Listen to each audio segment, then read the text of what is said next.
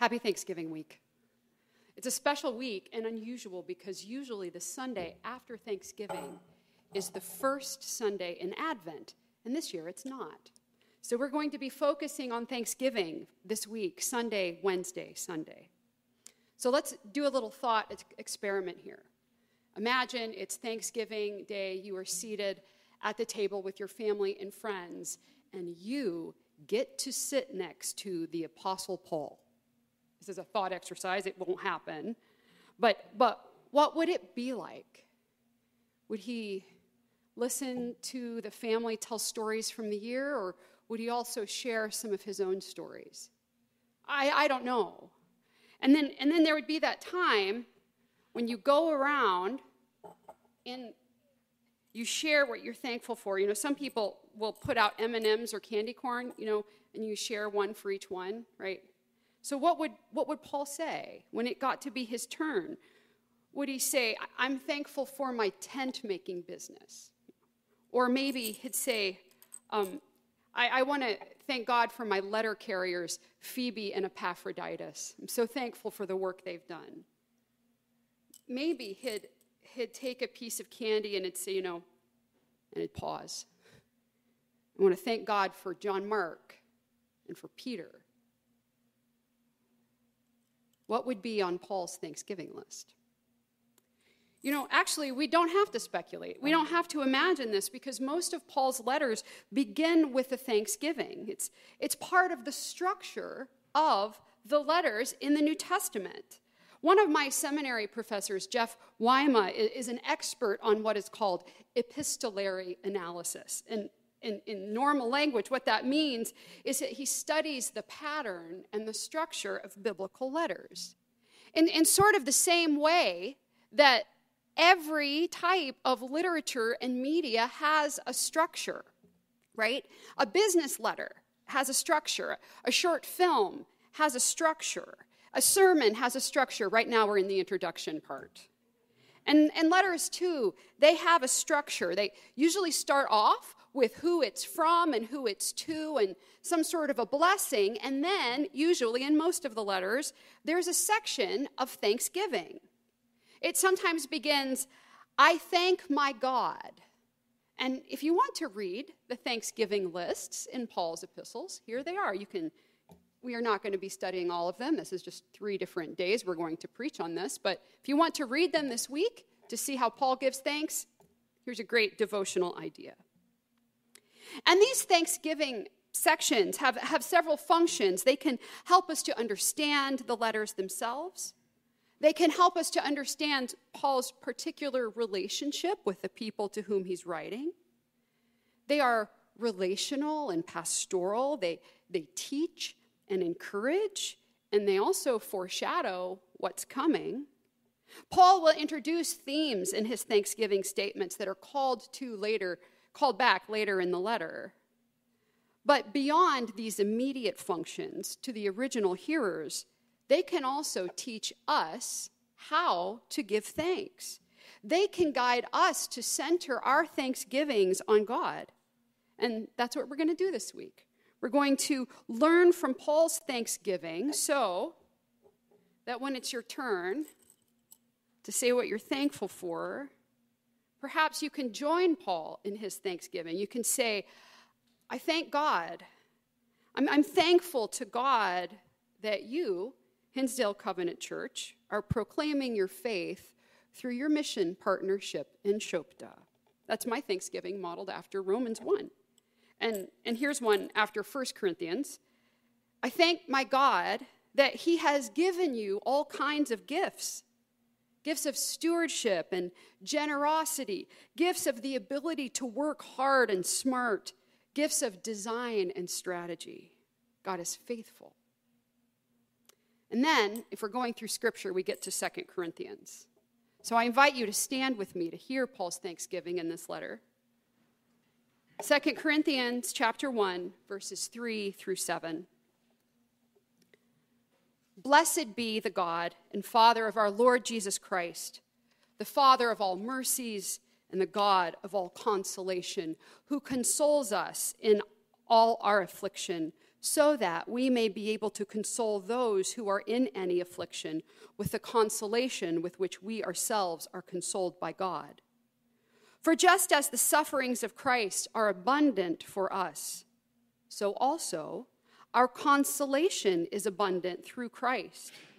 If we are being afflicted, it is for your consolation and salvation. If we are being consoled, it is for your consolation, which you experience when you patiently endure the same sufferings that we are also suffering. Our hope for you isn't shaken, for we know that as you share in our sufferings, so you also share in our consolation. This is the word of the Lord. Thanks be to God. You can be seated. So, Paul's thanksgiving here is a little bit different than what you might read in some of the other letters, but it does begin with an expression of gratitude to God. Sometimes Paul will give God thanks for the recipients. He's not doing this here. But he is thanking and blessing and praising God in verse 3. Praise be, blessed be God. And why is he praising God? Why is he blessing and thanking God? Well, there's some hints in this text why a great Bible study tool is just looking at words that are repeated, and the word that is repeated here is the word consolation. If you have your own Bible and you're using an NIV, you'll see the word comfort. Those are both great translations. Paul is praising God because God provides consolation. God provides comfort 10 times. But what does this mean to be comforted by God? I remember being a younger parent or just taking care of other people's babies or children, and when the child would cry, I would give them a pacifier or a soft blanket and hold them in a certain way so they would be comforted and stop crying. Is this what Paul means?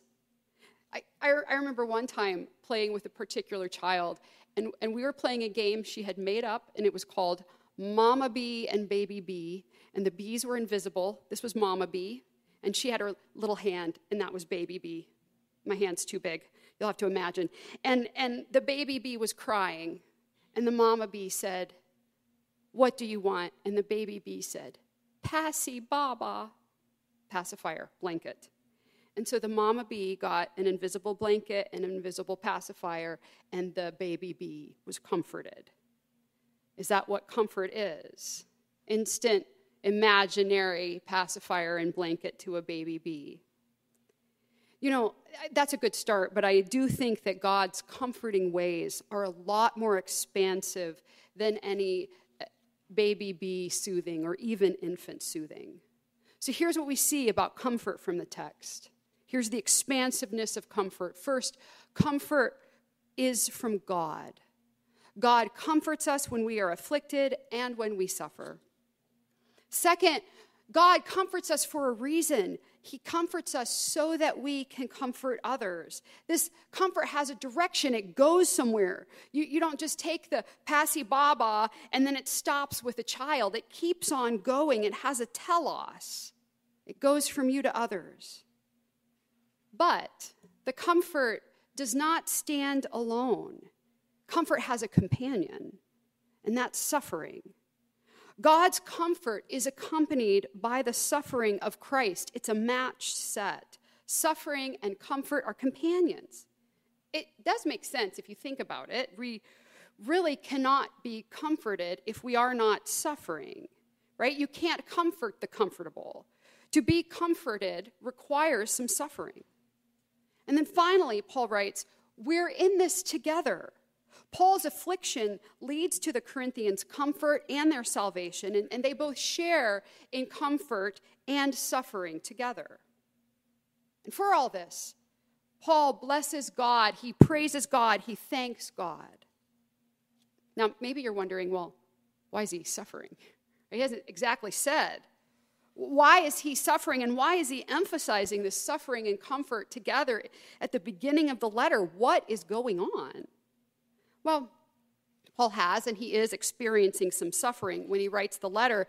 And if you know the story surrounding 2 Corinthians, it's actually kind of awkward that he's saying this, because the last time he visited this church, this congregation, there was some tension going on between him and the people. He had to confront a situation, and a lot of people didn't like how he dealt with it, and then they got upset. And in the time that's passed between that confrontation and this letter, these other teachers, Paul jokingly calls them super apostles, they have arrived, and they are undermining Paul's reputation and pastoral authority and teaching. And in addition, Paul's travel plans have changed a number of times. He was going to visit, and then he wasn't, and folks are really frustrated at him. They think he's unreliable. They say he's untrustworthy. So part of the suffering Paul's experiencing has to do with the very people he's writing to. I think he has a lot of chutzpah to name it. But this is actually not his only experience of suffering. This is just one. Paul's quite a pro at suffering. Later on in 2 Corinthians, he gives this huge list of his suffering, and I'd like to read it to you. This is chapter 11. Paul writes, 5 times I have received from the Jews the 40 lashes minus 1. 3 times I was beaten with rods. Once I received stoning. 3 times I was shipwrecked. For a night and a day I was adrift at sea. On frequent journeys, now that's not like a vacation. Journeys were super dangerous in the first century. In danger from rivers, danger from bandits, danger from my own people, danger from Gentiles, danger in the city, danger in the wilderness, danger at sea. Danger from false brothers and sisters, in toil and hardship through many a sleepless night, hungry and thirsty, often without food, cold and naked. And besides other things, I am under daily pressure for all my anxiety for all the churches. He's not exaggerating here. In the book of Acts, which Paul did not write, he tells some of these stories, or we read some of these stories that happened to him. And in this context, he is reminding the church in Corinth that he has suffered with Christ for the gospel, and these super apostles, they really haven't. And I know my story, and I know some of your stories, and I know that many of us have suffered in some pretty tough ways, but I would humbly conjecture that Paul did have it worse. He has suffered more. And on top of this strained relationship with the church, he writes at the end, you see his little dig, he writes of an anxiety for all the churches, including you, Corinth. Do you think Passy Baba would comfort him here? No. I think Paul's need for comfort goes much, much deeper. But as he said earlier, in this suffering is the comfort of God, the God of all comfort. And in this suffering and comfort that go together, Paul is then able to turn around and comfort the Corinthian church. And Paul, in this whole thing, he's blessing and praising God and giving thanks for all of this. There's another letter, we won't be studying it this week, where Paul instructs the readers to give thanks in all circumstances. Not for all circumstances, note that. And he's certainly modeling this here. He's not even thanking God for the church that's caused some of his suffering, but he is thanking God for his comfort in the midst of the suffering, for God's comfort in the midst of relational and physical suffering and hardship. Because to Paul, and this is really important, comfort or consolation is not just about the exterior feelings of being okay. It is about a deep-seated hope and confidence in God's work. Paul is comforted by God, who God is, what God is doing, and what he's going to do. And this comfort surrounds him, past, present, and future. And it's not about how he feels right now. It's not about his feeling. It's about who God is. I want to offer an illustration to help us understand this. So several years ago, in Harper County, Kansas, oil companies started knocking on the doors of farmers to purchase the mineral rights to their land. Now, a year before this started, mineral rights might have sold for $25 an acre. But once oil was discovered, the price shot up to over $1,200 an acre, and farmers own a lot of acreage. So here's part of a CNN article that reported on it. John Walker, a 63-year-old farmer who has been harvesting wheat in the small town of Anthony since he was 6 years old, has received $1.5 million over the past year after leasing out mineral rights on 2,000 acres of his land. And then they quote what he said. He says, "I had to pinch myself every morning just to know I'm awake. We've kind of hit the jackpot." Now, I'm not telling this story to promote any kind of health and wealth gospel that Pastor Lars preached against last week. That's not where we're going here. Okay, what I'm going for in this story is that it is a metaphor for God's comfort.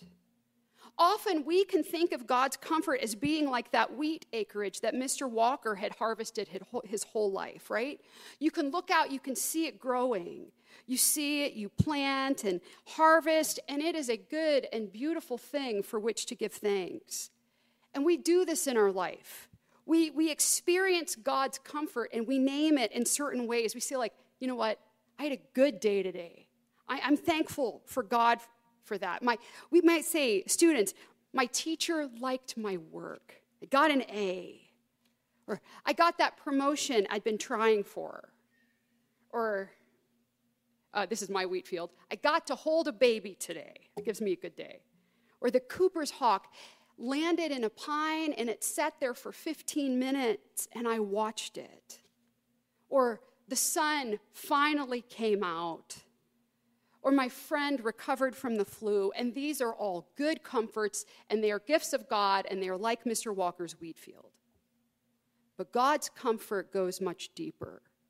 It's like the riches of oil underneath the wheat field. You can't always see it. You might not even know it's there, but it is. And it is way more valuable than the wheat. And this oil is our trust in the ultimate character of God. His hesed, that's a Hebrew word in the Old Testament that means his loving kindness, his faithfulness, his presence. The assurance of salvation we have in Christ. Our comfort is that even when there's a drought, or the locusts eat up the wheat, or there's a wildfire, or your day is bad, or you're fired from your job, or your job just sucks for 20 years and you never get out of it, or the sun doesn't come out for 3 months, or your neighbor never recovers, or the baby dies. Our comfort, just like the oil under the land, is still there. And so in that you can proclaim, just like Paul does later in the same letter, for our slight momentary affliction is producing for us an eternal weight of glory beyond all measure, because we look not at what can be seen, but at what cannot be seen. For what can be seen is temporary, but what cannot be seen is eternal. Just like that oil. So as I studied the text this week and Paul's points about comfort, and that in our comfort we comfort others, I sensed a challenge from the Holy Spirit. Part of my own philosophy in preaching is that I want to tell you God's story. I don't like pastors when they talk too much about themselves. I'm pretty private. I'm not on social media. But as I studied the text, I had a sense like, Joy, you need to share some of your sufferings and how I've comforted you so that you can comfort others. So I want to share with you 3 little snapshots in my life of suffering and how God has comforted me in it. So some of you have heard this story before. When I was 16, my family moved from Highland, Indiana, where you buy the fireworks, to rural North Dakota because of my dad's job, because you move where the job is, right? I went from a high school class of 500 to a high school class of 25. And my initial optimism, because I love Laura Ingalls Wilder, my initial optimism was met with the brutal experience of loneliness and really feeling like a true outsider. And it was a a time of suffering. It was a really tough time. Another tough time for me in life was the year 2008.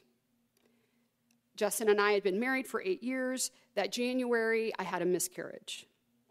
And then in August, I was pregnant again. And because it didn't feel like the doctors had really helped much the first time, and I'm not recommending what I'm about to say, but I had decided not to go to the doctor. If I would have gone to the doctor, we would have learned that the embryo had attached itself to my fallopian tube and not my uterus, which it had. And the day my fallopian tube ruptured, I internally bled for 4 hours before going to the doctor's office. And I was rushed into the emergency room, and they vacuumed out over 1 liter of blood from my abdomen. I almost died. Recovery took weeks. I was down a fallopian tube. Justin and I just resigned ourselves that we would probably never be able to have children. And I started looking into PhD programs because in my mind, that's what I was going to do. And then in 2015, Justin had been under and unemployed for over a year. Our kids were little. He couldn't find work in Michigan, and the only job he found was here in Illinois. And you have to move to where the job is, right? I had loved living in Michigan. I loved our church. I loved our little neighborhood, our bungalow. We could walk places. We led a small group of friends, and I grieved so bad, my whole body hurt for months. I'm really bad at moving. All these things have been suffering in my life. I mean, nothing like shipwreck or being beaten with rods or stoned, like Paul writes about, but it still was suffering. And God's comfort comes in different ways, right? But as I look back years later at some of these events, I see God's presence there. I see God at work. That part in North Dakota, I would not have met my husband Justin if we wouldn't have moved. He's from Minnesota. I wouldn't have met him. And then in 2008, the children that Justin and I have now, Evelyn and Judah, we wouldn't have had those children if those pregnancies would have been successful, if that year wouldn't have been filled with loss. And we are so thankful for the blessings that they are. And then that move 8 years ago, maybe you see where I'm going with this. You know, in West Michigan, there's a gazillion pastors. There's 3 seminaries that just crank them out. And I wouldn't be serving here today without that move. And I do see God's comfort and consolation even in that pain and suffering. And I give thanks for this. And I give thanks for the sufferings I experienced. God is at work. Like when we have a little bit of property, we don't live in Hinsdale, and we try to grow food on it, and we named it Consolation Farm. We named it after our experience of the goodness of God. And some of our suffering still doesn't make sense. I have stories I didn't tell you. They don't have a good conclusion. The field is still burnt down. But we can trust that even when it is, we can trust in the presence of God, his character, his purposes, even when we can't see it, like the oil under the field. And our God is at work. Our God takes the ultimate suffering, the death of Christ himself, and he uses it for his ultimate glory, the reconciliation of humanity to God, and that is consolation. That is comfort. Praise be to the God and Father of our Lord Jesus Christ, the Father of all compassion and the God of all comfort, who comforts us in our troubles, so that we can comfort those in any trouble with the comfort we ourselves receive from God. Amen.